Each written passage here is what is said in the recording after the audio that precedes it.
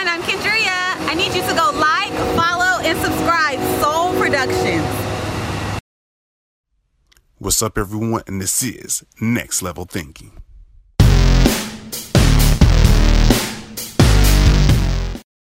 What's up, everyone? It's another episode of Next Level Thinking, where we always bring you inspired guests to help you bring it to the next level. It's your host, Chris Holmes, as always, and today I have a special guest by the name of Brandi Benson. Awesome. So let's go ahead and start out kind of broad, but tell the audience a little bit about yourself. All right. Founder of Resume Advantage. Newly published book called The Enemy in Iraq and coming back with a very rare and aggressive cancer. It's about personal perseverance and pushing through, hard times. And so I'm just really glad to be a guest on your show and to speak about my platform right now. Awesome. And you spoke about cancer, correct? Yes. Yes, I go a little bit more in depth about that because I wanted to make sure they heard that, because I had a little tech guilty. I don't know why the music was trying to come in, but I want to make sure to hear that loud and clear. We always kind of have technical, tech things happen, but go a little bit more in depth about that. All right. So I am a survivor of Ewing sarcoma cancer, which is a very rare aggressive cancer. It is usually found in the long bone, so either your arm or your leg. It's a bone cancer, and it didn't quite get to the bone, so it just stayed localized, and it was in all of the soft tissue. I did 90 plus rounds of chemotherapy. I had 7 surgeries on my leg. I had my entire adductor muscle removed. I had to learn how to walk again. I had a lot of physical therapy, a lot of behavioral, mental therapy, which is extremely critical when you're going through some sort of traumatic event. You need some sort of support system, and that definitely helped me out with that.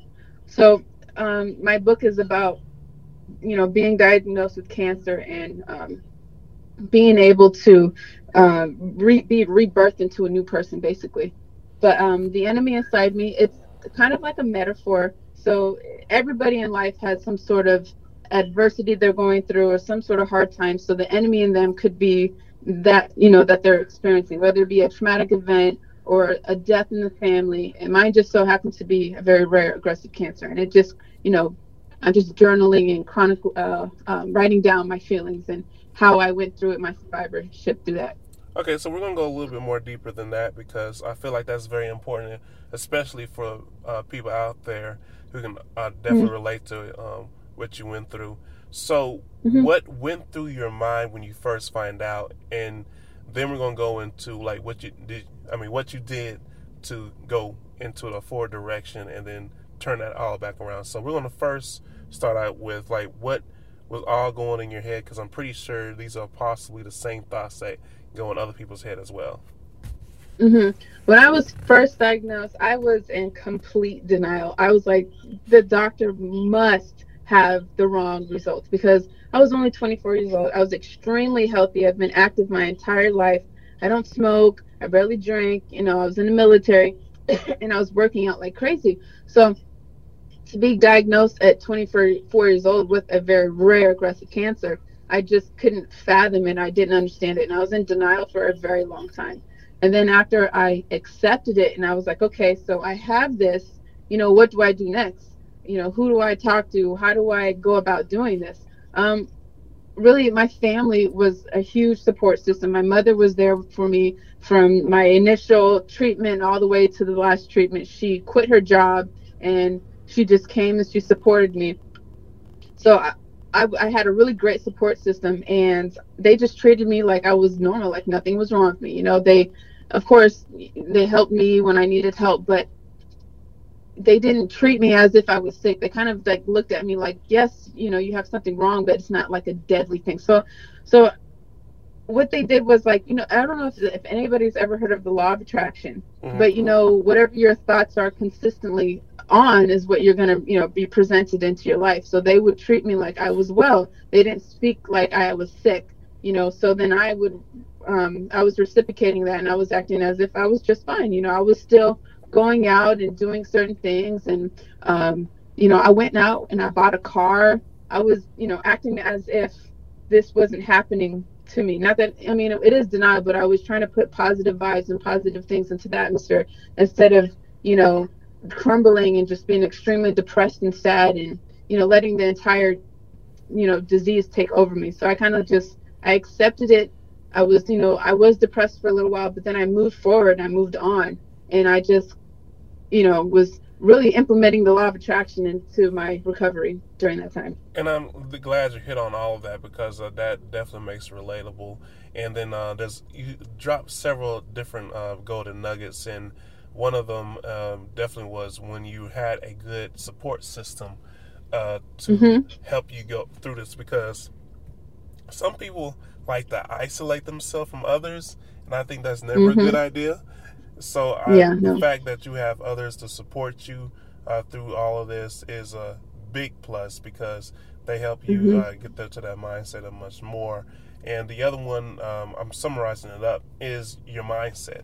And it ties together that and then the law of attraction, because you could have easily just went like, why me, and just stayed into that, you know, dark place, and you probably would have got even sicker, because, you know, your emotions, your energy is just completely in a negative kind of way, and, you know, that's never good. But the fact that you, you know, of course you're going to go through the storm, but you put your mindset, okay, I want to live like nothing happened. I want to enjoy my life. And then, you know, everything just slowly got back to normal. And the mindset is like the biggest thing when it comes to a lot of things, not only this, but in life in general.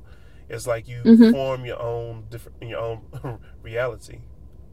Right. And that's really half the battle. If you can grasp the concept with your mind, whatever it is, if you believe you can do it, you can do it. If you believe that you can't, you won't. Like, your mind is so powerful. And I was so set on not giving up on myself and not believing what the doctors were saying. Yes, I had this rare aggressive cancer, and, you know, it could, you know, it could go to all these different areas. It could go to my lungs and my brainstem and my spinal cord, but I didn't want to hear any of that. And I was like, I'm going to be better. I'm going to be fine. You know, this is just a chapter in my book. This doesn't have to be, you know, the ending of my story. So I was very set on getting well and being better and seeing myself in a better state, and you know, being informative and listening to what they were saying, but I didn't want to accept it. I did not want to give up on myself. And that's very, very important. Yes, it is very important, because, you know, even though they have all this, but your mind can go through even past limitations. We see this all the time, especially when it comes to sports, where you have the underdog and the stats are against them, and they're struggling in the first half or the first quarter, and they're like, this is pretty much over. And then all of a sudden, like third or fourth quarter or near the end, just something happens. You're like, where did that come from? It's that, right. It's like the fight or flight. Yep. That ambition, that drive, that, you know, that push that's like, I refuse to, like, this is not the end. It's like getting yourself put in the corner in the boxing ring, and you're like, it's not going to end like this. No. We're going to fight. It's like, right. If I'm going down, I'm going to fight. But I'm not going down like this. Right.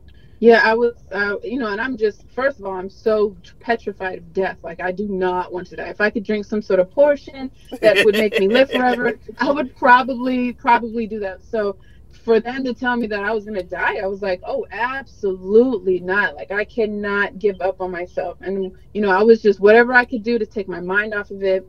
I went, like I said, and I bought a car. I mean, if you think you're going to die, you're definitely not going to go out and purchase a vehicle. I got a car.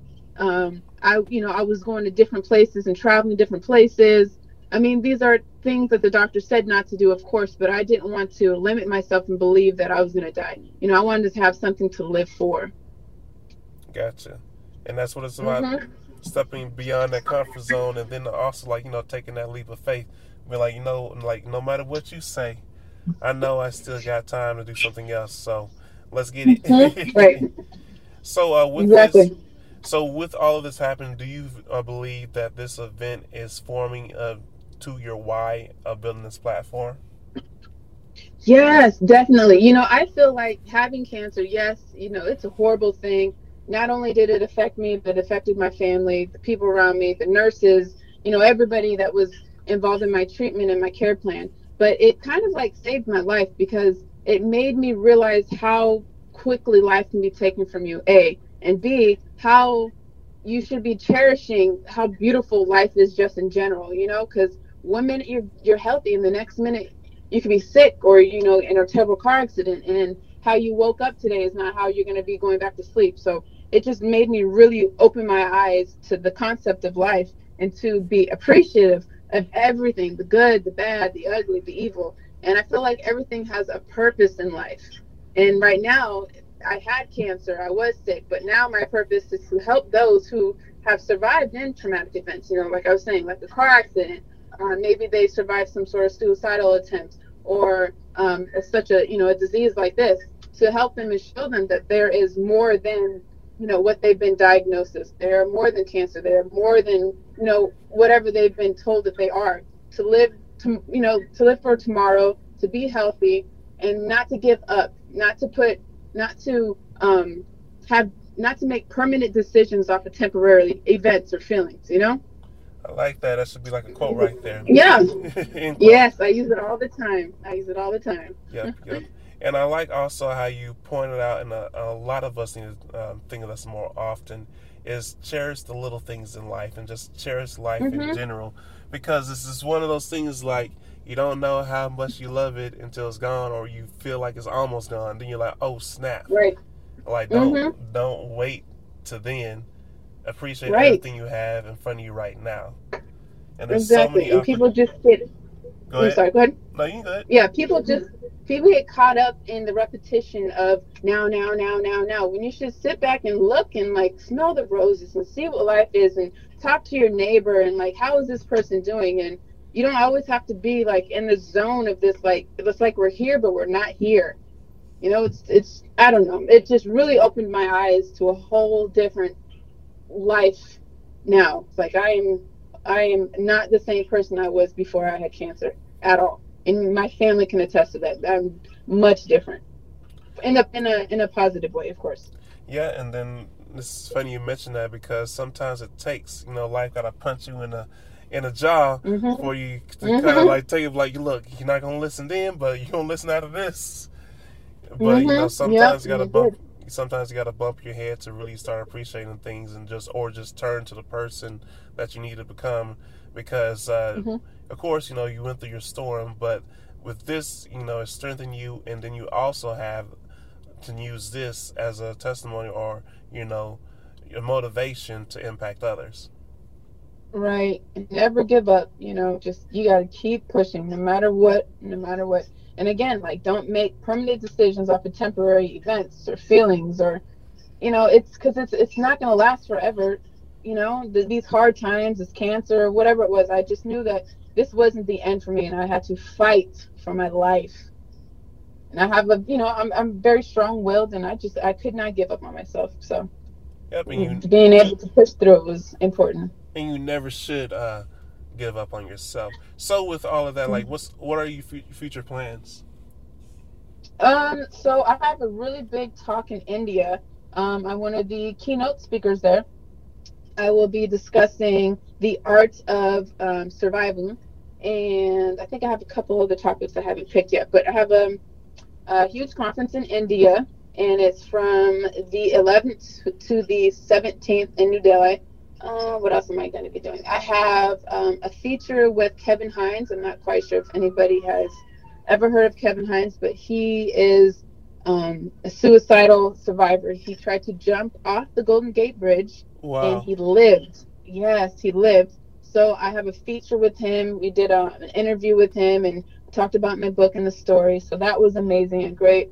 I just, trying to spread the word as much as I can about, Ewing sarcoma, how it is, who it affects, the statistics behind it, the science behind it, basically, and spreading awareness about not making permanent decisions off of temporary feelings or events. Awesome, and great work that I can see coming in the future.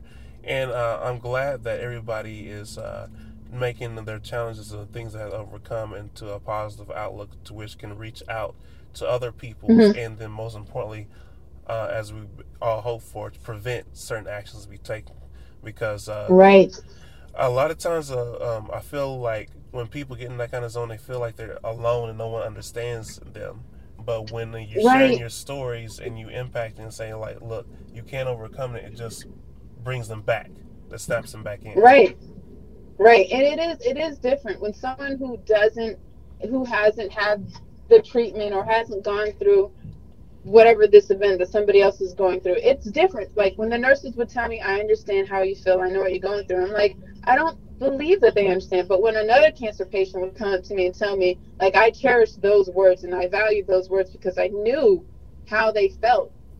We knew how how we both felt during that time or what fears we're facing. So being able to know that there's a community out there that knows what it feels like to face death or knows what it feels like to go through a really traumatic event in life, and to know that there is light on the other side of this. It's very important to be able to reach out to those people, to know that there's a group and organizations that are there for you. So I always encourage people to inbox me or send me any messages. I give advice. I try to help out as much as I can.